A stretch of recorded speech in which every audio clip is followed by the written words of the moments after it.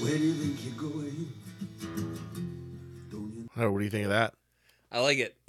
Yeah. Welcome to the Sound Cave. That was our slight introduction with Dire Straits' "Where You Think You're Going" off of the Communique album, which is one of the ones. I think it's their second album from like 1978, I'm 79. gonna come right out and say I don't know anything by them that wasn't a single, on MTV Yeah, back in the day, or something that you've played for me down here. yeah, Because I never spent a lot of time, looking for albums of that era. I was introduced to a lot of it through my dad, right. but it feels like I just kind of missed it.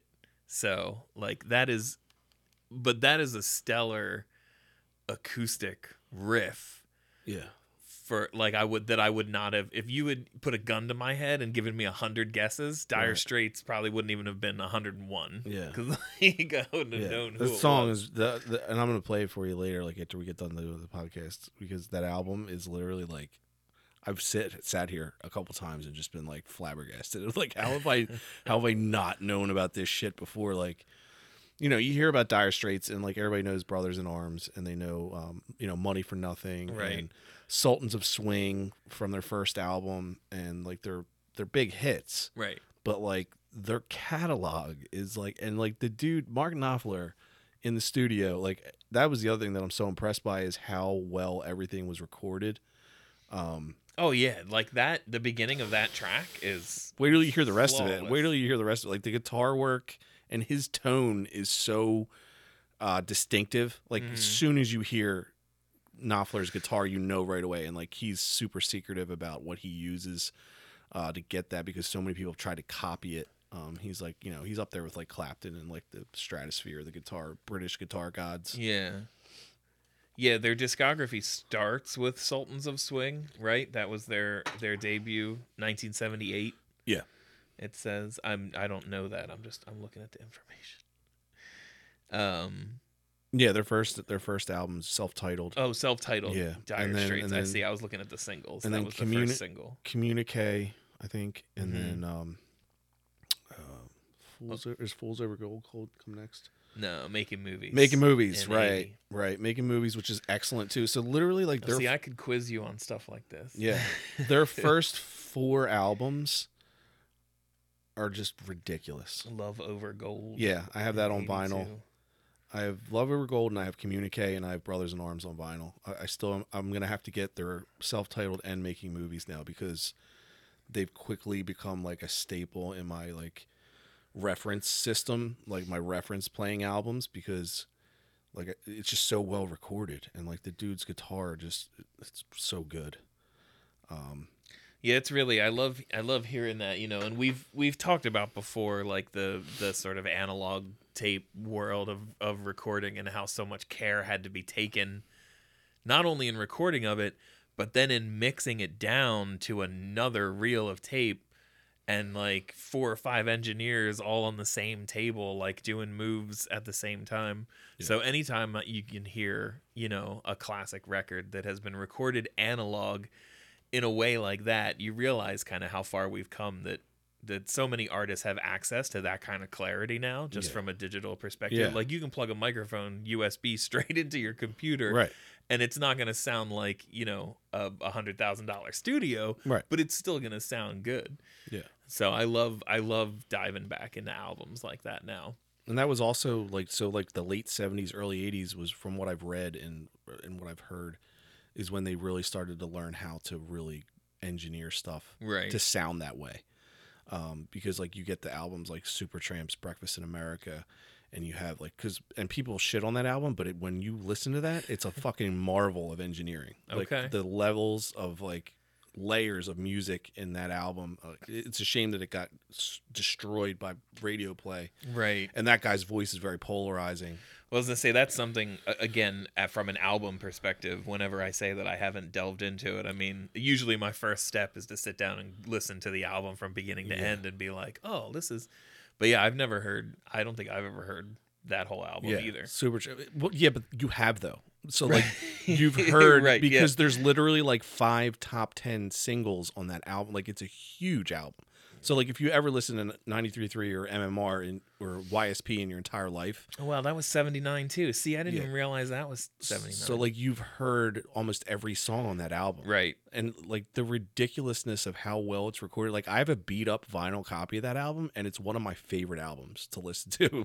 So like now I have to get a good vinyl pressing of it, like an OG one. Okay. Because it's that fucking impressive. And like and people are like, what? Like Supertramp? I'm like, but when I go on the present listening page or I go onto other forums where people are in the know with music and recording, or I talk to other guys that know, they're like, yeah, dude, that album's known. Like, it's one of the best recorded albums ever made. And people don't even realize it. I've been here 6 minutes. I already have 3 records on the list that I need to check out. Mission accomplished. Yes. Yeah. This is going to be good. This is why I can't show up without a little notebook. You have a phone with a note. I do. It's the use your little note thing in your book. The infinite notebook. Your iPhone. just make one folder for me. Just the Melomaniacs folder. Oh, that's a brilliant idea. What I should start doing is making a playlist or a collection of stuff for when albums are, just like a link page where we can build a little website and be like, on this episode we talked about. Well, you can do that. And then put links to each of the songs. On Spotify, you can have a shared playlist where everybody can put different stuff into the playlist whenever it comes to their mind. Like me and my buddy John, who's a DJ up in New York, he set one up for me and him on Spotify. I had no idea you could even do it. This was like years ago. He was way ahead of the curve. Like he knew how to like work Spotify and do all that crazy shit before I even had like a pay Spotify account. I had the free one. And then I was like, okay, maybe I'll get on this Spotify train. But now I have both. I have Spotify and Tidal. I'm still waiting for Spotify to switch over to high res, which still hasn't fucking happened. It's ridiculous. Right. So I'm paying $20, $30 something a month to stream music, but whatever. I just won't. I'll smoke less cigars or something. gotta make a cut somewhere. I'm kidding. No, I won't. No. I won't cut out my cigars. I refuse. You also won't sell any speakers either, probably. I feel like we're down to the nitty gritty though. Like I see left. Two sets of speakers. Yeah. Well, I have tons of bookshelves all over the house. Yeah, and I actually have a really nice set of Emotiva towers in the living room. Listening stations aside. Down here. Yeah, like my main critical listening speakers were down to two pair. So we're down to the Magnet. I'm real proud of you. The Magnet. We're down to the Magnet Transpulse 1500s, which I've been listening to a lot because they have no fatigue. Like they're just very easy to listen to. Yeah. And the low end is so fucking addictive. Because they get down to like 24 hertz. Oh, when you were playing even the rough mixes from the Coda track and listening to John Paul Jones bass, ripping through these speakers, I'm like, this isn't even mixed because you can tell, that it's mostly high end. You're listening to like the guitar and the cymbals and stuff, but it cuts through. Yeah, and the bass is not the kind of thing that cuts through the mix, you know? Right. Yeah, they're ridiculous speakers for what you pay for them. And the clips I love because I can switch them up like when I feel like I need to listen to my tube. So the tube stuff, it doesn't they can't drive that big 15-inch woofer the same way that my solid state stuff will. Got it. So I have like 2 solid state amps. I have the Crown Class D, which is what we're listening to right now, which is amazing. I can't even believe that's a fucking Class D amplifier, but it pushes like 400 something watts a channel into 8 ohms. So and this is actually the kind of stuff that we buy for the theater. It's professional stuff. Push. Yeah. I mean, it's not really supposed to be audiophile quality, but here's the thing: when you have an audiophile tube preamp, which is driving it, it's going to take on the sonic signature of the preamp. The only thing you're going to miss a little bit out is the mid range with a Class D Crown or something like that. But when I want to listen to heavy music or like loud techno, electronic, hip hop, that kind of shit. Right. Dude, nothing beats a big fucking solid state amplifier and big ass speakers like this. And that's what I've been listening. I go back and forth. So like when I want to listen to my jazz or I want to listen to like female acoustic stuff, like, lighter shit, I'll listen to my tube amps and I'll bring the Klipsch over here because they're like 100 decibel efficiency and it takes nothing to drive them. And they're just, I lose a little bit of that bottom end, but I gain a little bit more in the mid range. Right. But these are 3-way speakers too, so I don't really lose too much in the mid range. So it's kind of like, and they're big, and I don't feel like fucking moving them all the time. Right. So, No, out of laziness, they just kind of will sit here. They're home, and they're 95 decibel efficient. So really, I can drive any of them. Any of my amps will drive them. It's just, what do you want? How loud? Right. Yeah, one of my favorite things to track is like what you're like when you post something on Instagram, like what you're listening to in the morning, like what you're starting your day with, or what's like your come down record or whatever, Yeah. I like seeing that kind of stuff because I feel like there's certainly different. There's records that I probably could listen to any time of day, but there's definitely different, modes. Oh yeah. When it comes to like starting a day or ending a day. Yeah, you can't just wake up and listen to Helmet. I mean, you could. You can, yeah, sure. But like, I'm sure I've done it before, like on drugs, but like I can't do it sober. Yeah, right. No, yeah. 42, 3 kids waking up to go to work. It's probably not what I'm going to turn on. Yeah. But yeah, like, and I think about that kind of stuff too with. When I'm in the car, I feel like I listen to music less and less in the car unless I'm specifically listening to something, which in the car it used to just be like where I listened to music, period. But now I have, just a different feel for it and a different appreciation for present listening. So now the car's become like, oh, I got this new CD of my friend's band. I'm going to put it on in the car and I'll listen to it from start to finish. Or like, I haven't listened to this album in a while. I'm going to put that on because I have everything on a USB thumb drive, like 8,000 songs on a thumb drive in my car stereo. Okay. And I've arranged them, like I've numbered the tracks so that internally in the folders the albums are in chronological order and the songs are in order on the albums. Wow. So just so that if I want to, I can shuffle an artist or I can shuffle, the whole USB drive, but if I want to listen to an album straight through, right, I don't really have to go hunting. Right. It's all like chronologically in my head. But when you're in the car, you're captive. So like you kind of have like that's a good place to like preview that kind of stuff. Yeah. Or you're not going to get pulled away. Yes. Per se. Yeah, or delve into something. It used to be less present listening when it was just on. Right. Or like I want to rock out to something. Well, that's just because you live in a house full of people now, and you don't have that. That's the only time you get to yourself. Yeah, usually. That's true. Yeah. So. Yeah, when I walk the dog, I might play a song or something while I'm walking. But even then, I catch myself listening to part of a podcast or something like that. Yeah. But what else? So we're talking about classic rock records. Yeah, today. That's where I was trying to go. Segue. Yeah, I think so. I haven't made a point to listen to a lot of classic rock.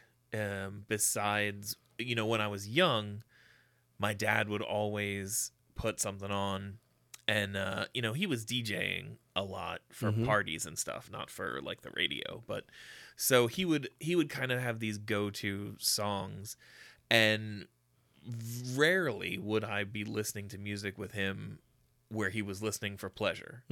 So a lot of times it was just, it would wind up, the radio would be on, it'd be on the oldie station, which, I know we should probably also define what classic rock is now. Because you read my mind, yeah. Really? Yeah. Because classic, I think the idea where does that start? Of classic rock has Where changed. does that start and where does that end?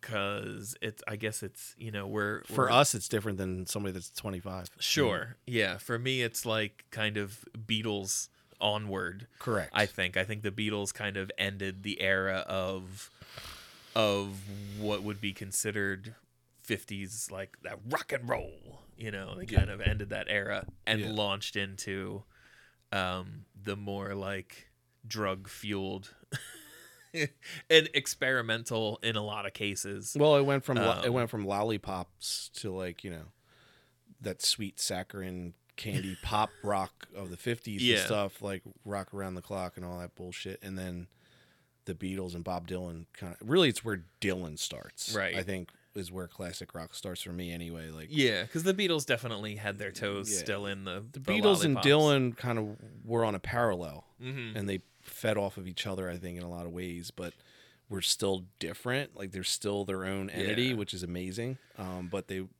got high together. Like Dylan introduced them to pot, so it was like. Appreciate that, Bob. So Thank like you for Bob, that. really for me, I think it all begins and ends with Bob Dylan of our classic notion of what modern like classic rock is. Yeah. Is Dylan, and then everything else is like what follows that. Right. Because especially once he plugged in. Yeah, for me it was probably Donovan, which is in that same era. Yeah, you know, sure. And the Kinks. Yeah, mid is '60s. kind of what made me. The Kinks was a huge band. Because at the same time you had, bands like the Who and the Rolling Stones had just started right around there. Oh God, that's Because so you funny. forget how old they are. Yeah, Like the Who and like their early stuff, I do not like. Like it's very mod, very British, like very, sure. My generation, like that. I mean, that's a good song, but like Yeah, their first couple albums are a little bit too, they're still that old school. yeah. And then when they really started to get into like when Townsend just like took over and started doing concept albums, that's when the Who I think really took off. We'll as, see. like, that band that we know now. And that kind of stuff I should listen to more because I've never been really drawn to the Who. I've tried a couple of times because I didn't get it till I was older. they're like one of Jack Black's favorite bands, Yeah. and so I was like, Yeah. oh, I need to like the Who. Yeah. And even like in high school, when I was in musicals and shit, we went to New York to see Tommy.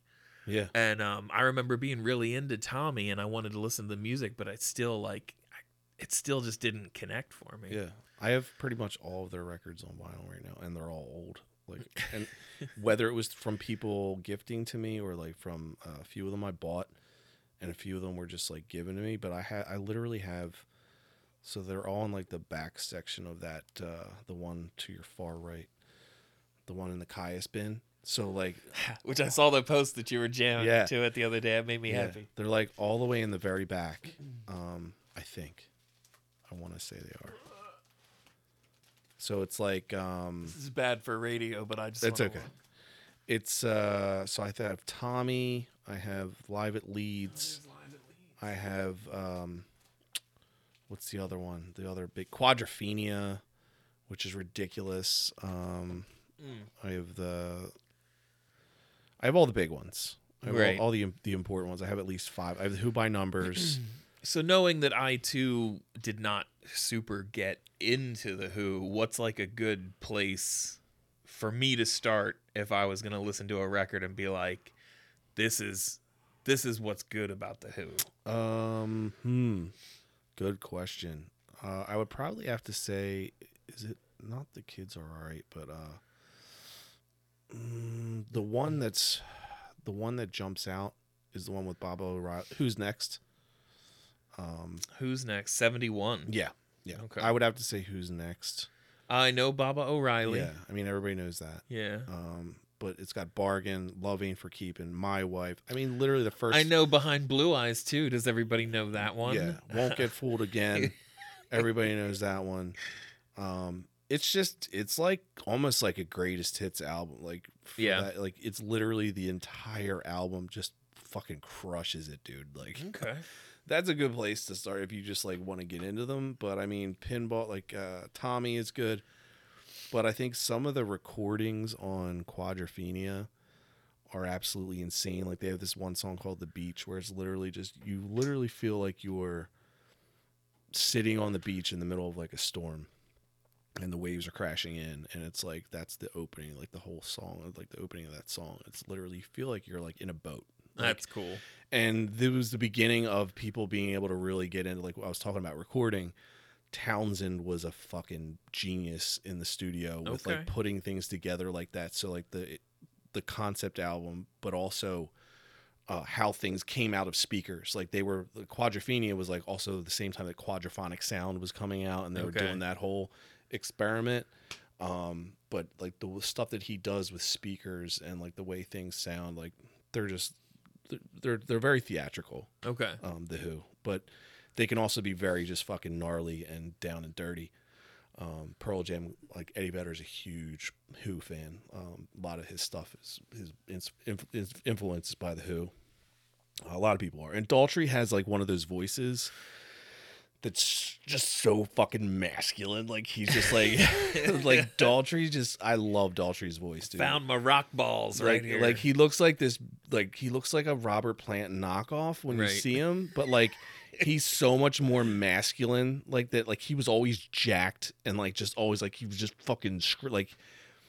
Whereas Robert Plant was very like wispy and like kind of feminine a little bit, but like still masculine and sexy, but like great hair. Yeah, both of them great hair. Man. They both had great hair, but like Daltrey was like more alpha. Like he was just very like super masculine. Like, and his voice is very fucking like just tough. Like he's just one of those dudes that just he sings and you're like, yeah, I will fucking play pinball. Yeah, but at the same time he can be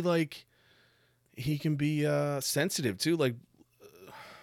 Behind Blue Eyes is like, you know, and his voice in that it's totally different, and he can't hit a lot of those notes anymore either. Right. Just like Plant can't hit a lot of those notes anymore. Which, as a side note, Limp Bizkit did the worst cover ever of Behind Blue Eyes. Nobody should ever cover that song. It's true. I heard it. That's like one of those bands like the Police that like I don't think that they're coverable. Like they're just not really a band that you can cover and still make it work. Like, right. Some bands are just very good at being covered, and other bands are just not. I think The Who is one of those bands that I don't think they should ever be covered. Right, unless you're doing something completely different, and then if you are... Like Zeppelin, like nobody covers Zeppelin. Right. You don't cover them because you have to contend with it's Jimmy Page and it's fucking... Right. And it's John Bonham, and like you just can't, and Robert Plant, like you just can't, it's like you can't replicate it and make it sound good. Yeah. Yeah. No, you'd have to work really hard, and I have a feeling that would be your only job. Would be that, you know, like Get the Lead Out. You know, you're a Led Zeppelin cover band. That's all you do is practice their songs and play their songs. Although that there was a cover CD that came out in the '90s. Do you remember it when they all? Oh yeah, the Blind tribute. Melon and Stone Temple Pilots. What was that called? It was actually really good. That was acceptable. Yeah, because you had all the best. You had all the best bands of the '90s covering Led Zeppelin. Yeah. They just did it with the Beatles too. I think Blind Melon did Out on the Tiles, and it was fantastic because Shannon Hoon has a voice that can kind of replicate Robert Plant in a really good way. And their version of Out on the Tiles is fantastic. Stone Temple Pilots did what did they do? Somebody did Tangerine. Somebody did, oh man, it's gonna bug the shit out of me now. You have to look it up. Four Non-Blondes did Misty Mountaintop, which was good. It was a good cover. Encomium. Yes, I had it on CD. That's it. Okay, I had the CD. I was just trying to find the name of it. So yep. So I actually might still have the CD somewhere. It's a classic. Led Zeppelin covers tribute. It's classic. Yeah, I want the actual CD, not just a playlist that you made up. Damn. Is it not on Spotify? It's not. Probably. That's crazy. Excuse me. Iconium, a tribute to Led Zeppelin album. Yeah, I don't think it is, unless I completely missed it. But it was Misty Mountain Hop by Four Non-Blondes. Hey, hey, what can I do by Hootie and the Blowfish? Oh man, that was the throwaway. Sheryl Crow, Dancing Days is what Stone Temple Pilots. Yes, it was really good. Duran Duran, Blind Melon, Cracker, Helmet. Yeah. Did Custard Pie, Rollins Band. Yeah, dude, it's a kick-ass CD, and it's not on any streaming. Yeah, that's crazy. I'm gonna have to find the CD itself. I just bought a CD ripper today. Oh, nice. Because I have so many CDs, and I want to be able to. So, like, if I'm doing intros and outros on the podcast, I'd rather do it that way than try to record stuff just down. Like, so, like, so literally, I had to use Rob's. I put Rob's CD in and played it, and had both microphones facing, and that's how I got the intro and outro for our first me and Chris's first episode. Oh, that's awesome. From Rob's Mauna Kea album, because I have a CD copy, but I would like to burn it to my Right. and have it so I could run it as a stereo track and then insert it and then be able to mess with it. You know what I mean? Man, now you've worked backwards. We've gone back to vinyl. Now we're working our way slowly forward to with the CD burner. Well, when you have a good CD transport like I have, and then you have a good DAC to run it out of, going optical or I'm actually running coax. It sounds phenomenal. Like my CDs sound really good. Yeah. Better than I ever thought that they would. And it's like, it's just another medium. But I find that like if I can download them and have that music physically on my computer to use for other things, that's what I'm going to use it for mainly. Even if it's like for 10, 15 seconds without getting copyright banged. Right. Yeah, I've definitely stopped collecting CDs unless it's like local bands. Oh, yeah. Or somebody put something new out. Yeah, I just have so many of them and I refuse to throw them out. Yeah. So like I filled 2 Tupperware bins with them. Yeah. And I was like, just stay safe and don't melt. Between me and my wife, we both have tons of CDs. She's like, why don't we just throw them out? I'm like, no, I'm not throwing them out. I'm like, you never know what's going to happen. I'm like, what if like fucking the world ends and like we have no streaming and like we have no other way of listening to music except for vinyl and fucking CDs. I'm not taking a chance. I'm not getting rid of them. Nope. They don't take up that much space. And if worse comes to worse, you can make weapons and armor out of them. So just keep them here. Yeah, they're super durable and like they really, when you put them in like when you break them out of their jewels and put them into like a fucking binder, they really don't take up that much space. Oh, I miss my CD binder. I used to have mine in the right car. Over there. Oh shit! So what's another big like band that either you got into heavily or you think is like a quintessential classic rock sound? Oh, I mean Led Zeppelin, of course. I mean, like, so like we came in today and started like I threw that on. Yes, because I was listening to Coda, which is the compilation, basically a bunch of outtakes that they threw together after John Bonham died, just as like a money grab, I think. And a lot of people shit on it, but there's some really good, like Poor Tom is incredible. And then I found this other song called St. Tristan's Sword, and I'd never heard of it before. And that was the one I played you that was like instrumental. It was like a rough mix. And I'm like, what? There's nothing rough about this mix. Like it sounds fucking fantastic. Yeah. And like I was mentioning, some parts, it sounded like what it might have been like a scratch track where they just go through and they're like, play the song, because it very much sounded like one take of drums, guitar, bass. Yeah. So yeah, it sounds incredible, but you can also tell like I'm pretty sure this is not a collaboration of multiple takes going into a mix. This is just a straight like scratch track of the 3 of them playing together. Yeah, I think like I came across it because my buddy played he played for me Friends, the version of Friends with the Bombay Orchestra, and I was like, oh, that's cool. And then like the song right after it was this one. Yeah.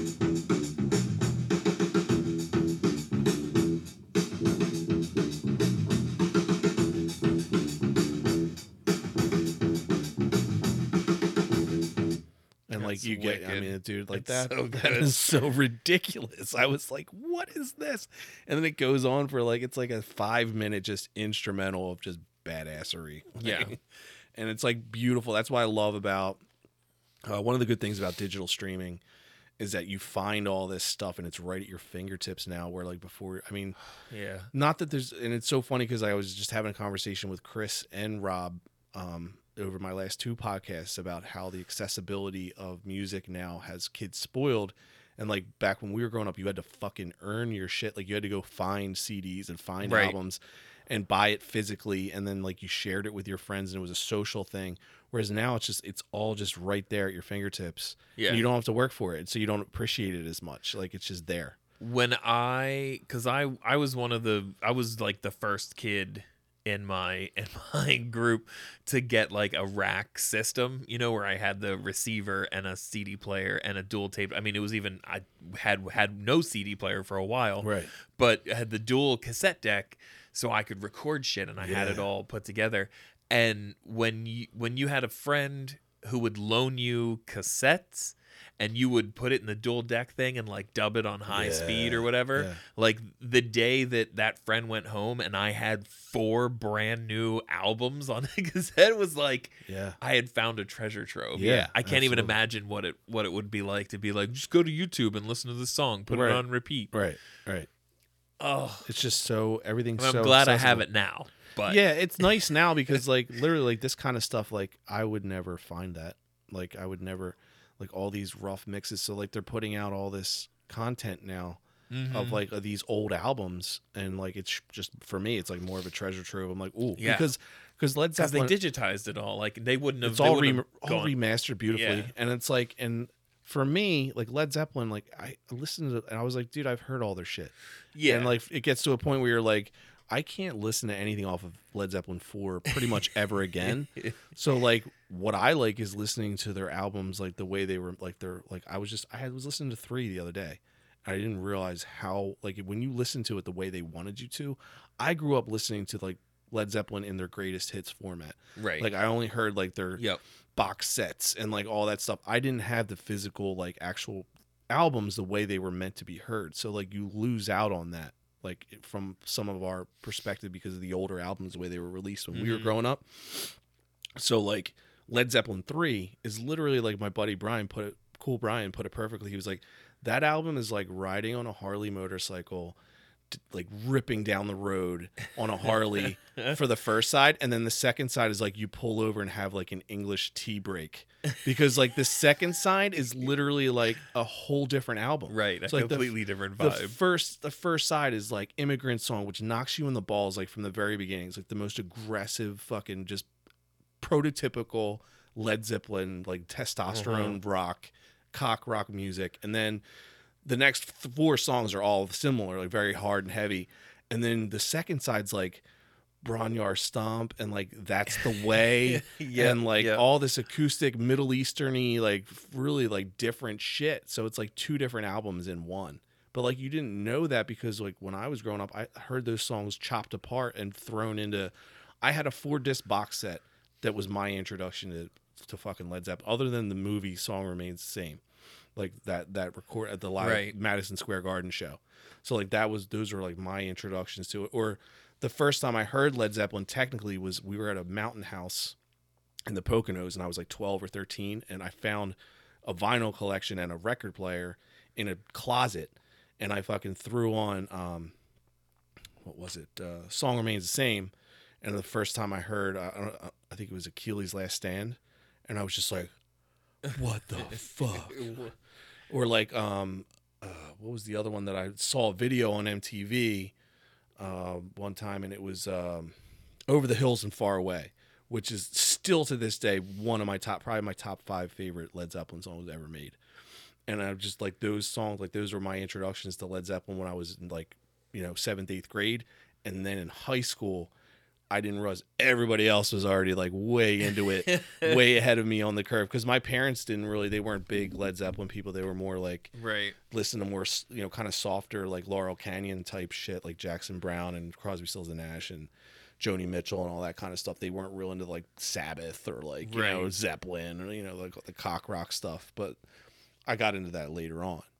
Yeah, my dad was always not a huge fan of like Led Zeppelin and Jimi Hendrix, the stuff that was more rock and blues side of it. He was less interested in than like the Kinks and the Beatles and stuff like that. But I had older siblings, so my first exposure to Led Zeppelin was actually the album 4, because they had it on vinyl, and my sister's boyfriend at the time played guitar, and she played the flute, so they used to play Stairway to Heaven. He would play it on the guitar, and she would play the flute part with it in the beginning. Did she play Tull?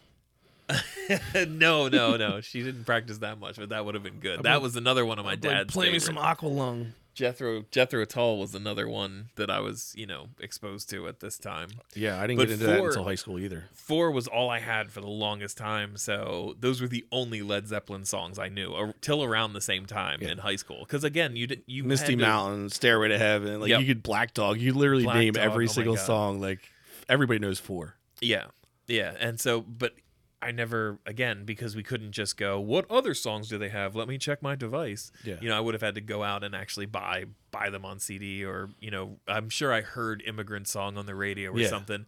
And that's actually the first time I heard Donovan. Was we were listening to the oldie station. We were doing like a run, you know, to get groceries or whatever. He's like Season of the Witch. Right? Yeah, Season of the Witch, Hurdy-Gurdy Man. Such a sweet song. Stuff like that. And Sunshine Superman came on the radio, and I remember asking my dad, like, who is this? I said, because it kind of sounds like the Beatles, but kind of not. And that's when he was like, oh, you actually like this? And then put me down with Donovan. And that actually opened the door for him to be like, well, here are my favorite bands. And Jethro Tull was one, and Donovan. And I remember the first time he played Jethro Tull for me, I turned to him and I said, I can't even imagine what it was like to hear this for the first time. Right.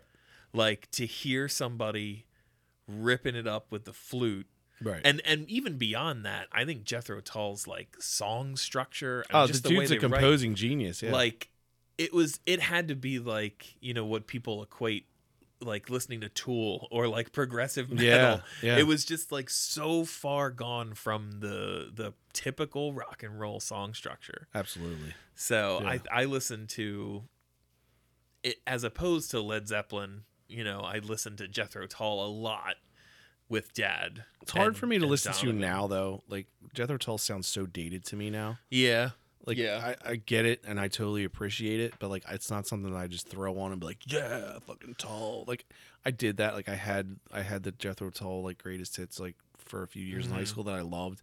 And I have Aqualung here on vinyl. And, like, Yeah. and It's super impressive. It's a great album. Yeah, it's so good. It's super impressive. It's just, like, it's not my, like, it's now, like, I just can't. It's just, I don't know. It just doesn't do as much for me as it did back then because I never heard a flute played like that. But, like, Yeah. it's good in a vacuum. But, like, it's hard for me to, like, sit here and I listen to it now and it just sounds really old and dated to me for some reason. I would agree with that. Like, it didn't really stand the test of time as far as you know, in a world where I can put on the Kinks today and fucking bang my head like it's Nirvana. Right. Like, yeah. I can listen to, like, The Police or, like, REM and, like, some of their stuff never sounds dated to me at all. Like, it doesn't sound like you could play it now on the radio and it would still work. Yeah. Especially REM. Yeah, I think having very specific interests from my father and a lack of exposure otherwise, because nobody else was really putting me down with with classic rock. You know, I didn't have like I was that friend in school who was like, listen to this band. So I didn't really have anybody besides like my brother, who was considerably older. You know, he's 10 years older than me. So he was giving me stuff like AC/DC, more in that like 80s metal world, and extreme and stuff like that. Yeah. But I pretty much gravitated around that. Oh, I got fucking way into Janis Joplin. The first time I heard Me and Bobby McGee, her voice on that song, I just fell in love. So I love Summertime. So I rocked a whole bunch of Janis Joplin once I finally had exposure to that too. I think her version of Summertime, like, her voice on that song still gives me goosebumps every time I hear it. Because she's just got so much soul and, like, just so sexy at the same time, but, like, so heartbroken. Like, she combines everything. Like, if you could, like, compose a perfect voice for the blues, like, it's hard, really hard to beat. That's why I love Shannon Hoon on a molecular level, because he's literally like a male version of Janis Joplin. Like, his voice is literally like a male version of Janis Joplin. Janis Joplin. Yeah. But yeah, I love Joplin. I got into that a lot. I didn't get in, like, the Grateful Dead were a big part of my experience, only because in high school I kind of fell into that crowd because it was a lot of drug use. Sure. And that came with it. So no, I never got into them. Yeah. And I'm like, I can still listen to some Grateful Dead now and appreciate it, but it's not something that I can just like throw on all the time. Like American Beauty, that album, I can play that pretty much anytime because it's super easy to listen to. If you're ever going to get into the Grateful Dead and like just want a easy introductory course, like American Beauty is the way to go, especially on vinyl. It's one of my favorite vinyl albums actually, because I can throw on whenever. Yeah. And it's super chill. I had no one around me that listened to them. No, my parents hate the Grateful Dead. Like they don't like the Grateful Dead at all. And like I was listening to, they're like, we can't believe you're listening to that shit. Get out of this house. And I'm like, whatever. I'm like, you listen to Jackson Brown. Fucking guy sucks. And now I love Jackson Brown. Like I absolutely love Jackson Brown. But yeah, my parents were like, yeah, they were like into like Jackson Brown. I love weaponizing music taste. It's so good. They were into Jackson Brown and like all the CSNY and Joni Mitchell and then a lot of like the 80s stuff too. I mean, my mom was a big Springsteen person. Like even like all my Springsteen influence came from my mom. Yeah. And my stepdad was more like America and like acoustic stuff. Yeah. He used to play the guitar, so like America, he would play all America shit on the guitar all the time. But my mom was like more Joan Baez, Janis Joplin, Joan Armatrading I got from my mom. Right. Joni Mitchell especially.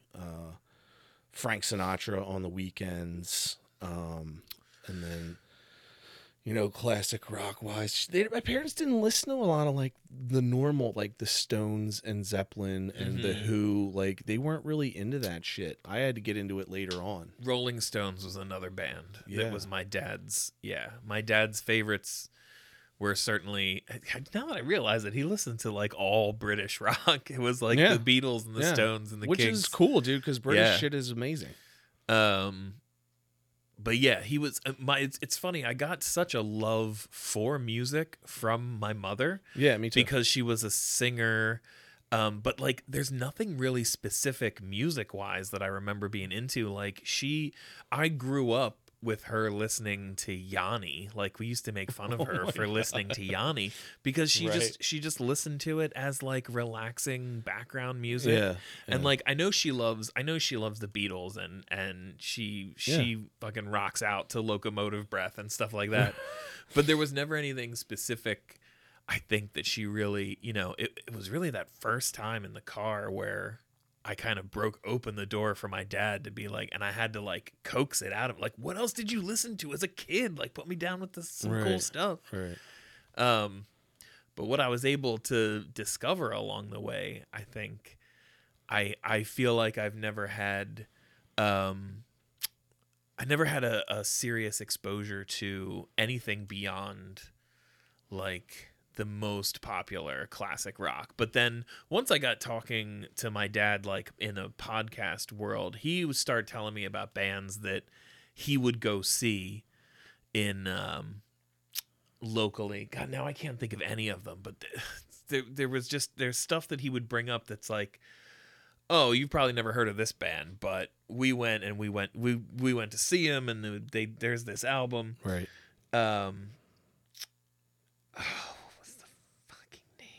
Sorry, I just totally got sidetracked. It happens. I'm just trying to think of this fucking band because he told me this whole story about like going to the concert and, the band like blowing up. But you don't listen to you don't ever get into like classic rock now that like you weren't exposed to like just like on a whim. Unless I suggested. Unless you've suggested it. Queen was a big one that like I always knew Queen's big hits. Yeah. And so when the like best of, there's like a 3-disc best of album for Queen came out. I gave that a whirl. It just there's something, the vibe has to be so right for me to get into it. And like with Yeah. the Kinks, the reason why I still rock the Kinks is because I feel like they're one of the godfathers of grunge, and that's like my style of music. I love their messy guitars. Mhm. I love the vocals. I love the way it was recorded, and I love that there's stuff that's like chill too, like Yeah. Sunday Afternoon and like Ape Man is such a weird song. They're a but it's band so good. they're a band that I kind of I feel guilty that I never really got into. Yeah, They've always been on my periphery and my radar, and I don't not like them. I just never really got into Yeah. them. Yeah. Well, and that's another one of those bands that my dad was, oh, you like this because Yeah. I was listening to Nirvana and Yeah. Pearl Jam and all that stuff. He's like, check this out. Yeah, I mean they're huge. And I Ray was Davies is huge. Yeah. Blown away. But yeah, like when I tried to kind of delve into Queen, I basically got like, I'm very impressed again with the songwriting, but like it's just not really something that I feel like I put on an album and it moves me. Right. So You you know? were, you were talking about this. I'm not even gonna get into Queen because I fucking hate them. Oh, So I'm just gonna that could be a whole other skip episode. right then. over Queen. I love Freddie Mercury's super talented, love him to death. Yeah. But their music just grates on my fucking soul. Like I can't. I'm sorry. So like you were talking about the Rolling Stones. Yes. So like are you like versed in like their discography, or like you just No. like no, them? not really. No, it was just another one of the bands that my dad was way into. Oh, okay. And so like I knew. I didn't know if you like ended up getting into them or not. No, I knew the hits. Right. But I was never. It's kind of like the Doors. Like people play the Doors for me, and I'm like, Never got into them either. they're okay. Really? Yeah. So See, I never really delved I into- love the Doors, and my mom exposed me to the Doors growing up. Yeah. But it's another band that it sounds very dated to me now. Yes. Yeah. Like yeah. the organs and everything, and not to take anything from Ray Manzarek and Jim Morrison's voice, and like they're just fantastic. Yeah. But like for me now, I just have outgrown it. Like I just can't. Like it's good, and it just has its place. Yeah. But for me to hear it now, it just sounds dated to me. You know what I mean? Like Right. I can't super get into it anymore. Like certain songs I can hear, and it's usually stuff that I don't know. Mm-hmm. Like because I've heard it all, and I could only listen to so much of it before it's like, even Pearl Jam stuff. Like there's only certain songs I can hear anymore where I'm just like, oh, like now I want to hear all their B-sides and all the shit that they never released. Yeah. I want to hear that live that shit interests that they've me. been You know what doing. I mean? But like anything else, it's kind of like meh. Yeah. Yeah, the Stones were kind of in that same world for me where there was a I resurgence. thought that too. There was a resurgence in the 90s. I feel like they had like a best of album. No, they put out a new album or something. Yeah, didn't they? Yeah. And it was a big deal. It had the big mouth on it. That's Yeah. all I remember. Yeah. And so there was a bit of a resurgence, and that's when I was like, oh, let's listen to their old stuff. Yeah. But again, it didn't really move me, at least what I heard.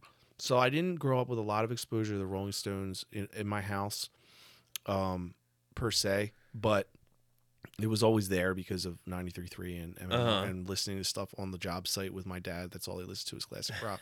So like that, I was exposed to that. But then I went to college, and I had a buddy of mine who was basically like a roommate almost, and we really buddied up. He was from Delco, and I was from Delco, and we kind of like stuck together up in Pittsburgh. Okay. And we're still friends. And he is a huge Rolling Stones fan. I mean, to the point where it's like ridiculous. So like we would get drunk, and like he would play me like stuff, and I was never super into Elton John either. And he started playing, turned me on to a lot of Elton John. Huh. And I was like, okay, like I totally. So like I started hearing these songs that I hadn't heard on the radio, like She's a Rainbow, and stuff off of Exile on Main Street, and which I didn't get into really until I got older, and which is a whole nother fucking bag of worms. Like if you want to talk about like the easily probably, in my opinion, the best Rolling Stones album, it's Exile on Main Street. I mean, it's like the perfect fucking blues double album. They recorded it at this mansion in Paris that was like haunted, and like all they did was did drugs for like 4 or 5 months there, and like it was just complete like just debauchery, and like some of the songs on it are just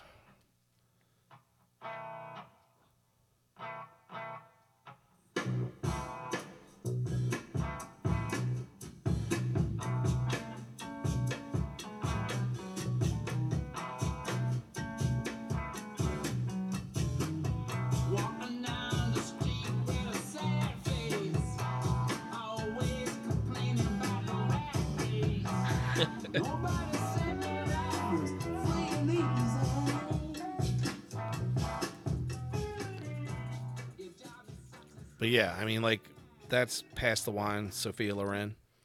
And like, so that album had such a cool, gritty, like fucking bluesy vibe to it, and it was recorded so fucking perfectly that it's like it's definitely in my top. And I didn't really get into that one until I got older. But I was exposed to a lot of their greatest hits and a lot of their, you know, their Hot Rocks was their famous, you know, collection Right. of all their big stuff. When getting drunk and listening, it's great drinking music. But I got older on that album, Exile on Main Street, and then I got a vinyl copy of Emotional Rescue, which is like a early 80s Okay. album, maybe late 70s. No, it's late 70s. So it's like it's got a disco vibe, like disco and reggae vibe to it. And it's like probably my favorite fucking Rolling Stones album now because it's so out of left field and it doesn't sound like any of their other shit. And that's probably why I like it. Yeah. And like everybody else hates it, and that's probably why I like it too. But like, and I've talked about it down here. I've like had a couple friends down here, and I've like played them stuff on them. But they're like, "This is a fucking Rolling Stones. Like what is this?" See, that's the kind of stuff that I want to hear and I want to look for, because the Rolling Stones as a sound, while I think it's solid and everybody's talented, it never really excited me. Yeah. Like this, the way that something like he's doing like a Bee Gees cover.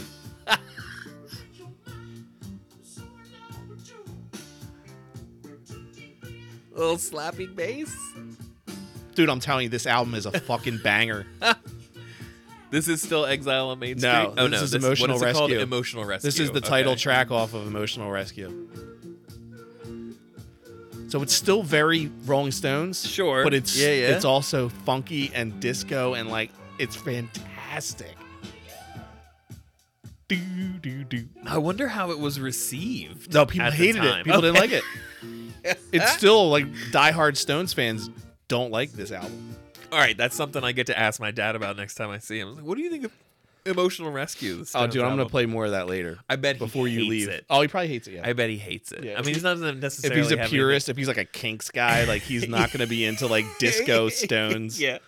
Yeah. I feel like, you know. He's like, oh my God, that's awful.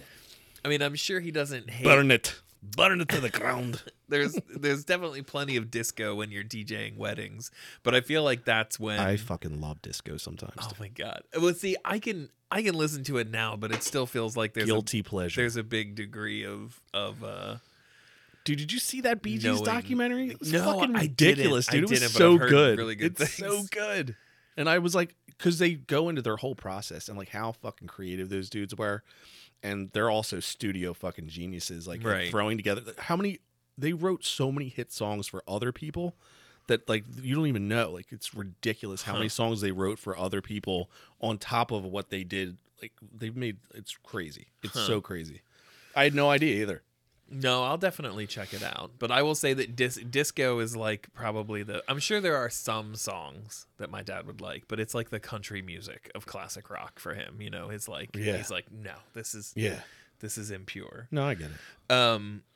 Not that I want to keep talking about bands that I don't care for, but it does lead me It's down. a fun topic. Well, it interests me because I had such minimal exposure to classic rock that whenever there's something that didn't catch me and I was like, but you know, like I'm going to go check out Emotional Rescue because I need to hear that album. Yeah.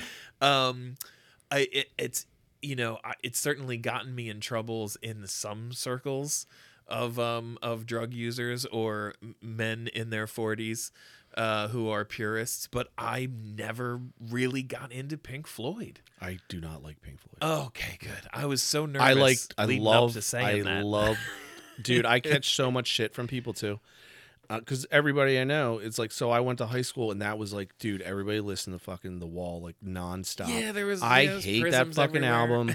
I hate their whiny shit. So like, dude, Dark Side of the Moon is a masterpiece. I do like some songs on Dark and I Side don't of the care if Moon. I sound like a total casual tourist, like Pink Floyd listener, because I am, and they fucking suck in my book. So like, I love Dark Side of the Moon. Like I love that album, and I don't care. I'm not afraid to say it. Like it's dude. When I play it down here for people, it blows your fucking mind because of how ridiculous that album was engineered. Like for it to sound, what happens with the speakers, and when you play it on vinyl down here, like it's magical. It really is, and especially from start to finish. You can't pick that album apart. You got to play it in its entirety. Yeah, it's an experience while watching Wizard of Oz. Right, and I did that on mushrooms, and I guarantee you, like that, all that shit's true. Yeah, no, I remember it'll melt your brain. I remember doing it in high school. We had a watch party. Our one friend who actually had the internet, who figured out how you were supposed to line stuff up. Yeah, I remember. Yeah, no, it totally does. It blows your mind. But yeah, I never. Well, I'm glad to hear that because I always feel guilty that I'm not like, oh yeah, by the way, Pink Floyd. Yeah, no, nope, no. I'm like, what am I missing? It's bad. I shouldn't have said that they suck because they don't. I really respect their musicianship. Right. It's just that's my knee jerk dickhead reaction. Is just like, fuck, they suck, dude. Like when they don't. Like I totally give props to Pink Floyd, and I like some of their stuff, but I can't sit here and just throw on The Wall or fucking Division Bell or like what. Yeah, I remember Division Bell came out. It was in the 80s. Because I specifically remember that. Animals isn't bad. Animals is has some decent stuff on it. Okay. But it's just, some of it just sounds all the same to me. Like, a lot of it's just fucking whiny shit. And, like, I can only hear Wish You Were Here and Comfortably Numb so many fucking times. Right. Or Another Brick in the Wall. Like, fuck that song, dude. What was the... So, like, okay. So I came across this album. So it was like their earlier. I actually like their earlier shit. So like Metal from 1971. Okay. MEDDLE is like considered like one of their better earlier ones. And there's one song on it called Fearless, and it literally blew my fucking mind the first time I heard it. I was watching a movie, Everybody Wants Some. So it was the guy who did Dazed and Confused, Linklater. The director. Okay. So he did that movie, and then he did another movie like 5-6 years ago called Everybody Wants Some, which was based in the 80s, and it was about a college baseball team and all these guys. Like basically, it was like Dazed and Confused, but in college, and they follow it. And so like the one guy's this hippie pitcher, and he's totally into just like getting high and like and playing music, and like he's like this. It turns out he's like an older dude who like lied about his age to get on the team, and he's still like Okay. But he plays this song that I'm about to play. It's called Fearless from the Metal album. And the first time I heard it, I was like, the way he explains it, they're sitting around smoking a bong. And he was just like, he goes into like how perfect this was and like how like the recording and like they don't make songs like this anymore. And like, cause this is like 1980 something. And this album's like from 71. But I heard this and I was like, oh my God, the way it crescendos and just like builds. And then like, it just doesn't sound like normal Pink Floyd to me. Like it does, but it's so much better. It's got like chanting in the background of like monks and shit. Like it's wild.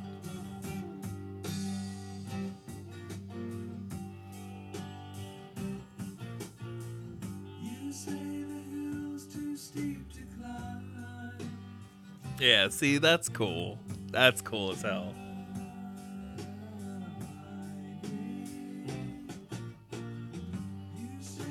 This is the album.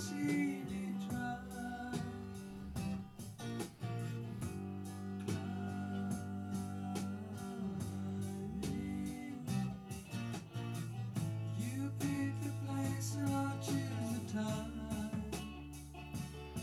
And I'll climb that hill in my own way. Just wait a while. Yeah, this is pretty It's dope. fucking good, dude. You know what I guess what I always thought what I always thought of Pink Floyd was it seemed like they were just gonna like try whatever, and they just kind of got lucky that people liked what they did. Right. Like, we're just gonna play this instrument and this. But this is a good like blend of sounds and Yeah, it's super tight, and I play that all the time for people that are like me that aren't big Floyd fans, and I'm like, I bet you I could play you a Floyd song that you'll like. I wish my father had a cell phone. I would seriously text him to see what this band is that I'm thinking of. But yeah, see, there's Totally so gonna many... get fucking copyright dinged on that one. I played that for like 2 minutes. I'm gonna have to like chop that one down a little bit, I think. There's stuff that I feel like, people have told me I should listen to that I haven't yet. Like the Stooges and Yes. Yeah, I'm kind of on board with that. stuff like that. God, what is it? Alabama something? You know who I've gotten into lately? Besides Dire Straits, I've been listening to a lot of Rod Stewart and the Faces and stuff like that lately. Really? Yeah, dude. I have seen some of the Rod Stewart album covers. Dude, on Rod Present Listening. Stewart's first 4 albums are fucking gold. Like they're Wow. so good, dude. Like they're so like he got really cheesy like towards like the late 70s and then especially into the 80s. Yeah. But like his early 70s shit is fucking ridiculous. And he's got one of the best voices ever. Like I love Rod Stewart's voice. Like you can't deny. Like the dude's got like one of the best voices of all time. I always remember him as my best friend growing up. It was his mom's favorite singer. Like she would talk about Rod Stewart all the time. Dude, he was a penny dropper. Like you put on Rod Stewart to get laid back in the day, dude. Chicks loved he got more ass than a toilet seat, that guy. Like still does. Like crushes it. Oh my god. And he looks like a toad. Like it doesn't matter. Like he sings his ass off, dude. Right. Sure. Well, I don't, Forever Young is my impression of Rod Stewart, That's, which again, like you said, great, absolutely great voice. Mine was Young Turks. That was the first Rod Stewart song I ever heard. Oh, okay. From the 80s because I remember the video was so cool. Okay, hold on. I can't believe I'm going to do this on Spotify. I'm going to pull up Rod Stewart and see the album list. This is how much I trust you. Dude, his first 4 albums. So Gasoline Alley. What's the other one that I have? 10 million monthly listeners. Yeah, dude. Stewart's a legend. Let's see. Atlantic Crossing. Yep. 75. That's a good one. Damn. See, it didn't really... Anything from like 69 or 70 to 75 is like just fucking money. Yeah, the hair, once we get to the album covers of 1980, it literally just becomes pictures of his face and hair. Yeah, yeah. Gasoline Alley. Yep, that's the 70s. first one. Every picture tells a story. Oh, dude, it's so good. Never a dull moment. Never a dull moment. I had that on vinyl, and I bought it on a whim just to see what it, because I saw it for super True cheap. Blue. And I love it. I have Gasoline Alley and Twisting the Night Away. yeah, you would think it would be really bad, but it's not. And Smiler from 74. These are the first 4, I guess. Yeah. Hey man, like I said, I'm gonna give it a shot. Dude, Rod Stewart, like I said, if you stick within like from Atlantic Crossing back, like his first 1, 2, 3, 4, 5, like 4 or 5 albums. January 1st, 19. Even A Night on the Town in 75 is still decent. But then he starts getting a little corny, like 76, Footloose and Fancy Free. Ugh. Okay. But like before that, like I have like Never a Dull Moment has it's a lot of covers. But it's got what's the one? He does one of the best Angel covers. So like Jimi Hendrix song. Sure. And Rod Stewart just crushes it. Absolutely crushes it. Oh man, he is a goblin. The picture on the front of Camouflage is just too much. It's too much. 1984 in full effect. Yeah. He's got bleached tips and everything. Yeah. His band is really good. That's the thing. Yeah. He always had an awesome band.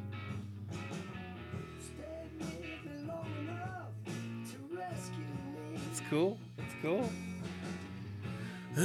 Yeah, I mean, like Rod Stewart. I'm gonna call mom when I leave here. Guess what I did today? Listen to Rod Stewart. I hung out with my buddy and we listened to Rod Stewart. Yeah. We lit candles.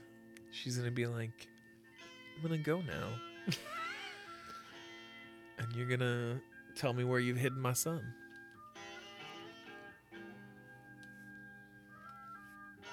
He does really good, soulful, like, yeah. just Something told me it was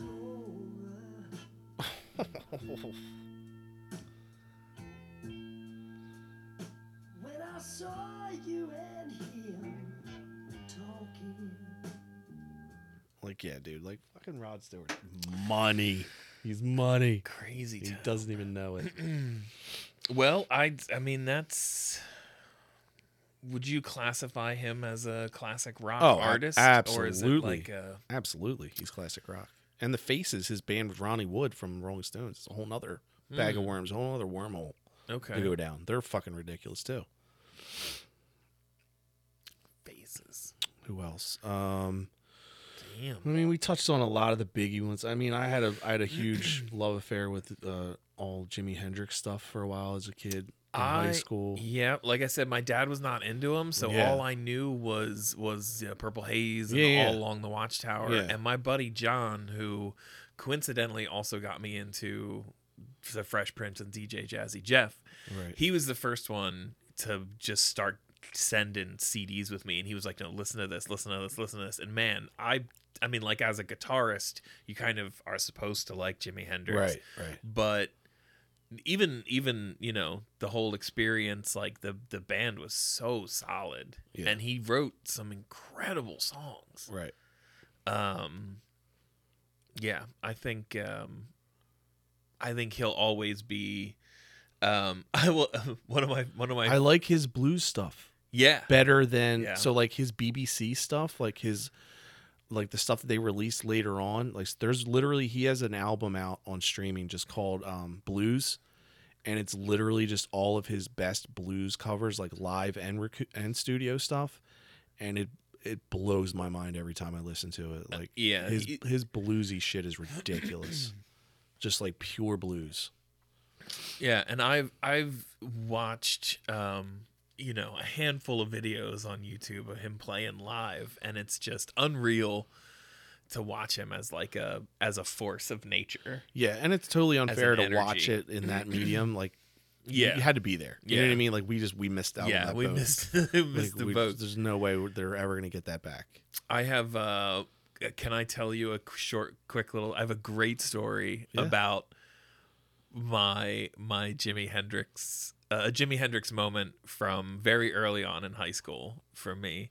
I worked in a restaurant, and I was young, and everybody in the restaurant got high. Right. And like I had smoked weed a couple times, but I had not I wasn't like getting high all the time. You know, like I wasn't a pro. Right.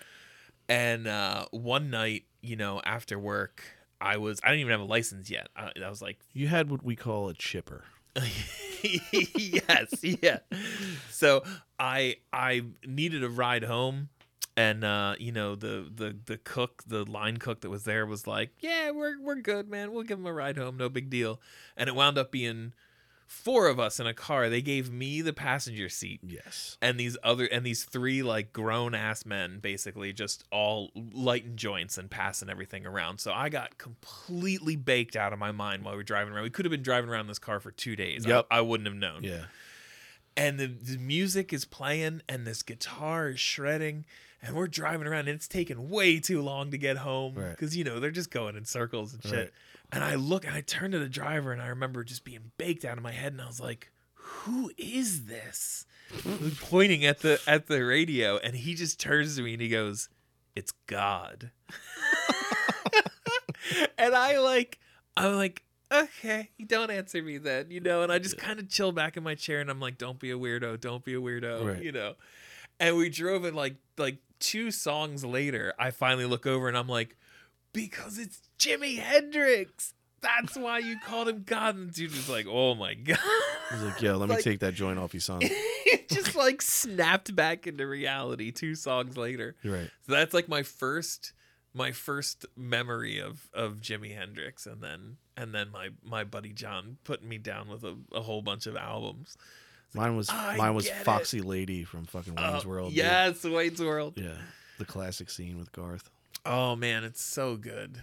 It's so good. I all along the Watchtower is that opening riff is something that like I learned how to play when I was first playing guitar. So I would play that opening riff all the time, and in my head I would just go like I would do the solo because I wasn't good enough to play any of that yet. But I love that. Mine's Voodoo Child, the opening riff to Voodoo Child. Yes. Which is so funny because in his career, like I watched wrestling like later on in my life, and that became Hulk Hogan's fucking walkout Was music. it really? He Oh my came God. out. So when he was a bad guy, when he turned heel, Right. and he wore the all black, and he was dyeing his fucking hair and his beard black, and he was with the NWO in WCW. Right. He turned into a way better character as a bad guy. Right. And he used to come out to fucking Voodoo Child. So like literally he would come out and he would do the thing like, I'm standing next to, and he comes out and he's chop it down with this, doing it like Hulk Hogan's doing it, like his Hulk Hogan bravado, and it was just so good, dude. The opening of Voodoo Child is also the first thing you play whenever you plug your wah pedal in. That's also Right. that's the first thing I played when I got a wah pedal. But like when that when that Bulls guitar on Parade. comes in, when it's like Yeah. dude, that song is just so iconic. Yeah, the thing that I love, that I truly love as both a musician, as a musician, a guitar player, and as a recording engineer, is like listening to the space in between Hendrix stuff. Like you hear the sound of the thing being plugged in. Yeah. Or the amp being turned Right. up, or when he lets go of the strings, like Yeah. on certain electric guitars, there's a buzz in the Right. string if you're not, and it's the one thing they tell you when they're recording is like, even if you're not playing, leave a hand on the string so that it Doesn't you're reverb. grounding the buzz. Yeah. And but like hearing all the in between of him changing He's the raw. pickups, He's so raw, dude. Yeah. changing back and forth between pickups and Yeah. and like that kind of, I loved that aspect of his recordings, that they didn't try and cut that stuff out. Yeah. So that's something that I still appreciate about that. Yeah. Yeah, That's it was all I like gotta say. Hendrix was like blew my mind, and Jimmy Page's stuff blew my mind. Like I'd never heard anybody play guitar the way I heard Yeah. Jimmy Page play the guitar with the fucking bow, like playing with a bow and shit. Like when you watch, like, and then it's another band that like you can't really get it, you can't really understand until you see it. Like if you were there live, and it's like song remains the same. That fucking, have you ever seen that? No. So it's like basically the movie that they made to go with the Madison Square Garden performance from like 1970 something at their peak, and they literally like, so, and there's these little vignettes in between the performances of like each band member has their own little like weird vignette. So like Plant is like a fucking Viking, and like and then he's like on a Norse Viking on like the shore, and like he's like searching for like his woman, and like Jimmy Page has his fucking thing, and then John Bonham's racing a fucking race car. Okay. It's got all these little vignettes cut into it, and then they cut back to like the show of like the band coming out, like their manager was this gigantic Peter whatever his name was this gigantic dude who was like looked like a bouncer, and he would just yell at people and like get everything done behind the scenes. And it's just fascinating. Like if you have to see it, like if you're a Led Zeppelin fan at all, like song. Yeah, I can't believe I haven't seen this. And it's old, like they made it like back then, and it's still stands the test of time as like one of the best rock documentaries / movies like ever made, because. And the performance of every song is just spot on. Like they were at their peak. Song remains the same. Yeah. Yep. It's a good one. No, I'll definitely have to check it out. But I think in the classic rock, like other bands that jump to mind later on, new age stuff, like Talking Heads, I've really been getting into a lot more. Like their older catalog. David Byrne's a fucking genius. I bought a couple vinyl copies of their old shit from the late 70s, and it's like, holy shit, how did I not get into like the Talking Heads? Like I knew all their 80s stuff, like Burning Down the House, and when they really blew up, Right. Remain in Light was their big, their huge album. But then like I like their earlier stuff, which is like really super catchy and different, with Psycho Killer and all that shit on it. Right. And then I got and of course the Police are on that whole new wave bend, like right in the late 70s, early 80s. I still consider Police definitely classic rock, even though they got a lot of their hits in the 80s. Yeah. I could put on The Police any time of day and still enjoy it immensely. Who else? I mean, then you start getting into the 80s stuff, but Yeah, Talking Heads go back to 77. Oh, yeah. That was the first one. Yep. It's literally Talking Heads 77. Yeah, I mean, we already mentioned like Bob Dylan and Crosby, Stills, Nash, and Neil Young. Like, I have a huge spot for Neil Young. Any of his stuff, I can listen to any time of day. And he's another one of those artists that's polarizing, both politically and his voice. Like, a lot of people are like, I can't take that voice. But I love Neil Young.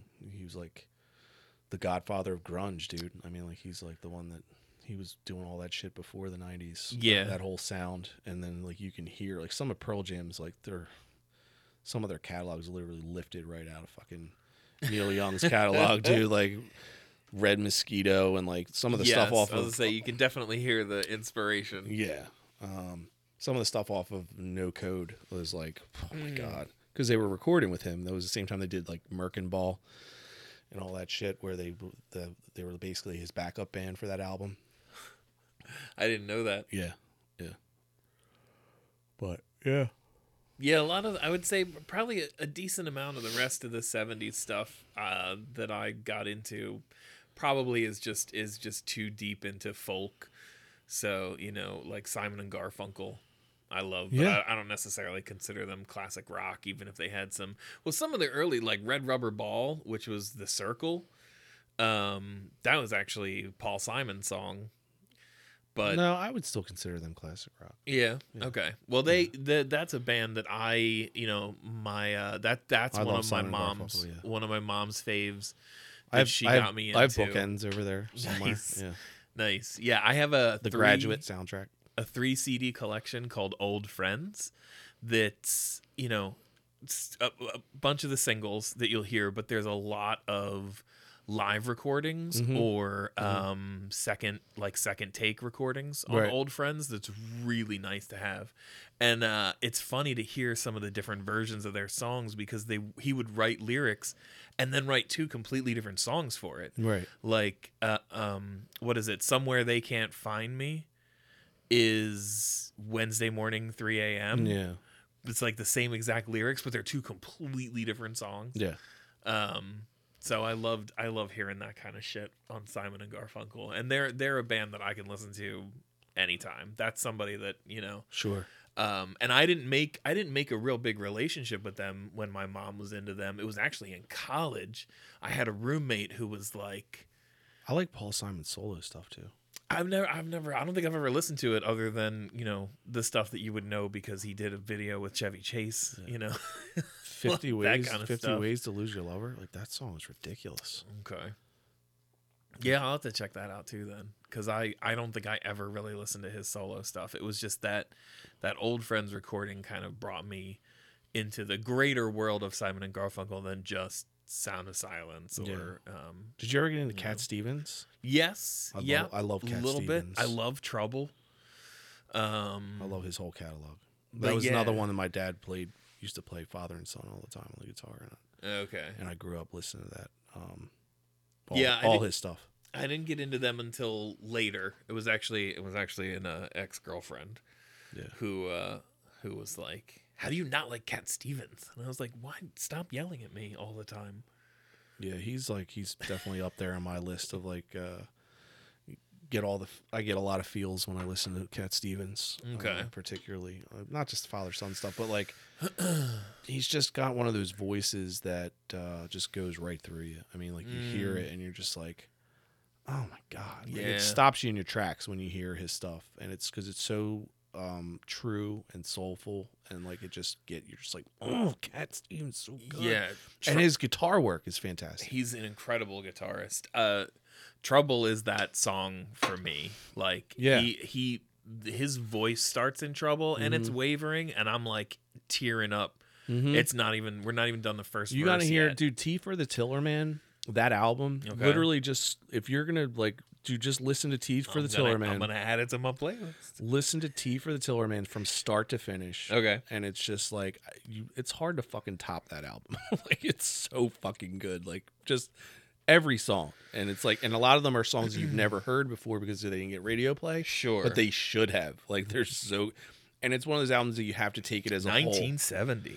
Yeah, you have to take it as a whole. And I remember hearing that in high school for the first time and just being like, 11 songs, 36 minutes. it's quick. Wow. It's quick and concise, no fat, and it's acoustic, just fucking perfect. Sorry, I cut you off. You listened to that album for the first time in high school? Yeah. Well, I heard my dad play stuff, but I didn't. And then somebody was like, "Try T for the Tillerman. Just buy that album."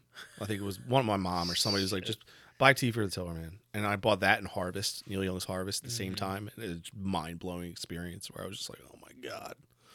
Like they're just such iconic albums. Like you just once you get into that album, you're gonna be like, "How have I never known about this before?" Right. Well, at least we sort of established, because we didn't have, YouTube or Spotify in our youth.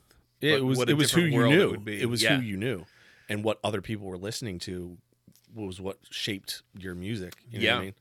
Whereas now it's like you can just kind of fall into wormholes going through the internet. Whereas back then it was all word of mouth. Everything was just like if nobody exposed you to it, you weren't gonna really get exposed to it. You know what I mean? Yeah, I think because Neil Young's another one, not my dad's kind of classic rock, Right. obviously, a Right. little, which is weird that he digs the Kinks, but Right.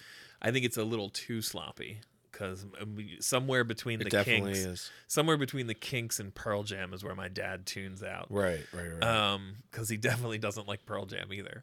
Well, Neil Young's Harvest Moon album. Okay, Is so usually I'll have to one- check, because is- I never dug into him. Harvest Moon is the one where he put out in like the early 90s and it was all acoustic and it's a fucking masterpiece. Huh. Like I literally will listen to songs on that album and still like tear up because it's just so fucking good. Like it's ridiculous.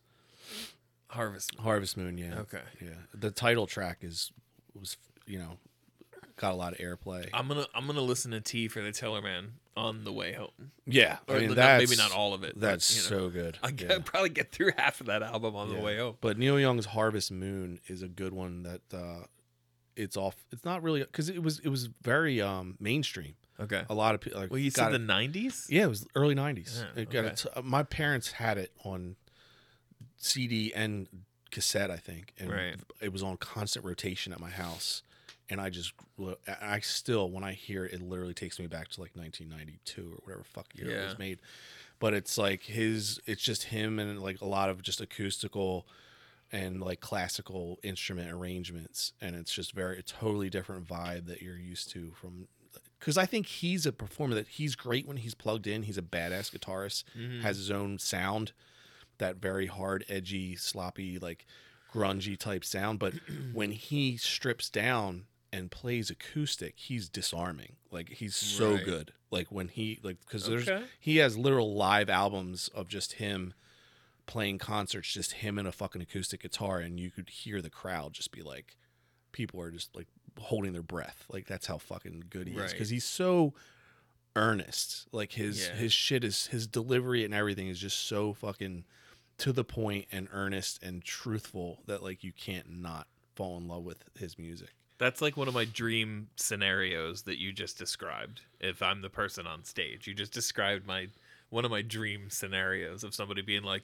"But have you ever heard him just play acoustic?" Yeah, yeah. I think there's so many artists out there that are like that, and that's when they're at their best, is when they just play like that. Yeah. Yeah, I think I would be remiss if I didn't mention Jim Croce too. Oh yeah, It's another huge part of like my Yeah. mom's catalog, that when I started playing guitar, yeah. she just insists over and over Yeah. for me to learn Jim Croce Yeah. songs. Yeah. So, Not my huge cup of tea, but I do like some of his songs. I Yeah. never jumped too much into his category, but like still feels a little more folky than but than like for classic me, rock, for but- me, it was like the weirdest 180 was, like I mentioned earlier, was Jackson Brown. Mhm. So like my mom was a huge Jackson Brown fan, and so was my dad. And now, and for years, I'd be like, "Oh my god, that fucking shit sucks so bad," and I'd be like, I wonder if there's any songs I would I'd be like, know. "He's so corny," and then as I got older, and I mean, it's only been in the past 5 years that like I Right. started like listening to his stuff would catch my attention because the band Dawes is kind of a newer version, and the guy from Dawes, Taylor Goldsmith, Okay. sounds very much like Jackson Browne. Got it. And I love Dawes' music, and they're based on that Laurel Canyon sound, which was like the Crosby, Stills and Nash and the Eagles and all that. It has their own sound from that period of the 70s.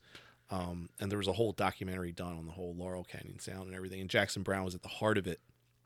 And yeah, I don't recognize any of these songs. dude, or but I'll tell you what, albums. dude, I'll play you some of his shit from my favorite album is and I have it on vinyl here.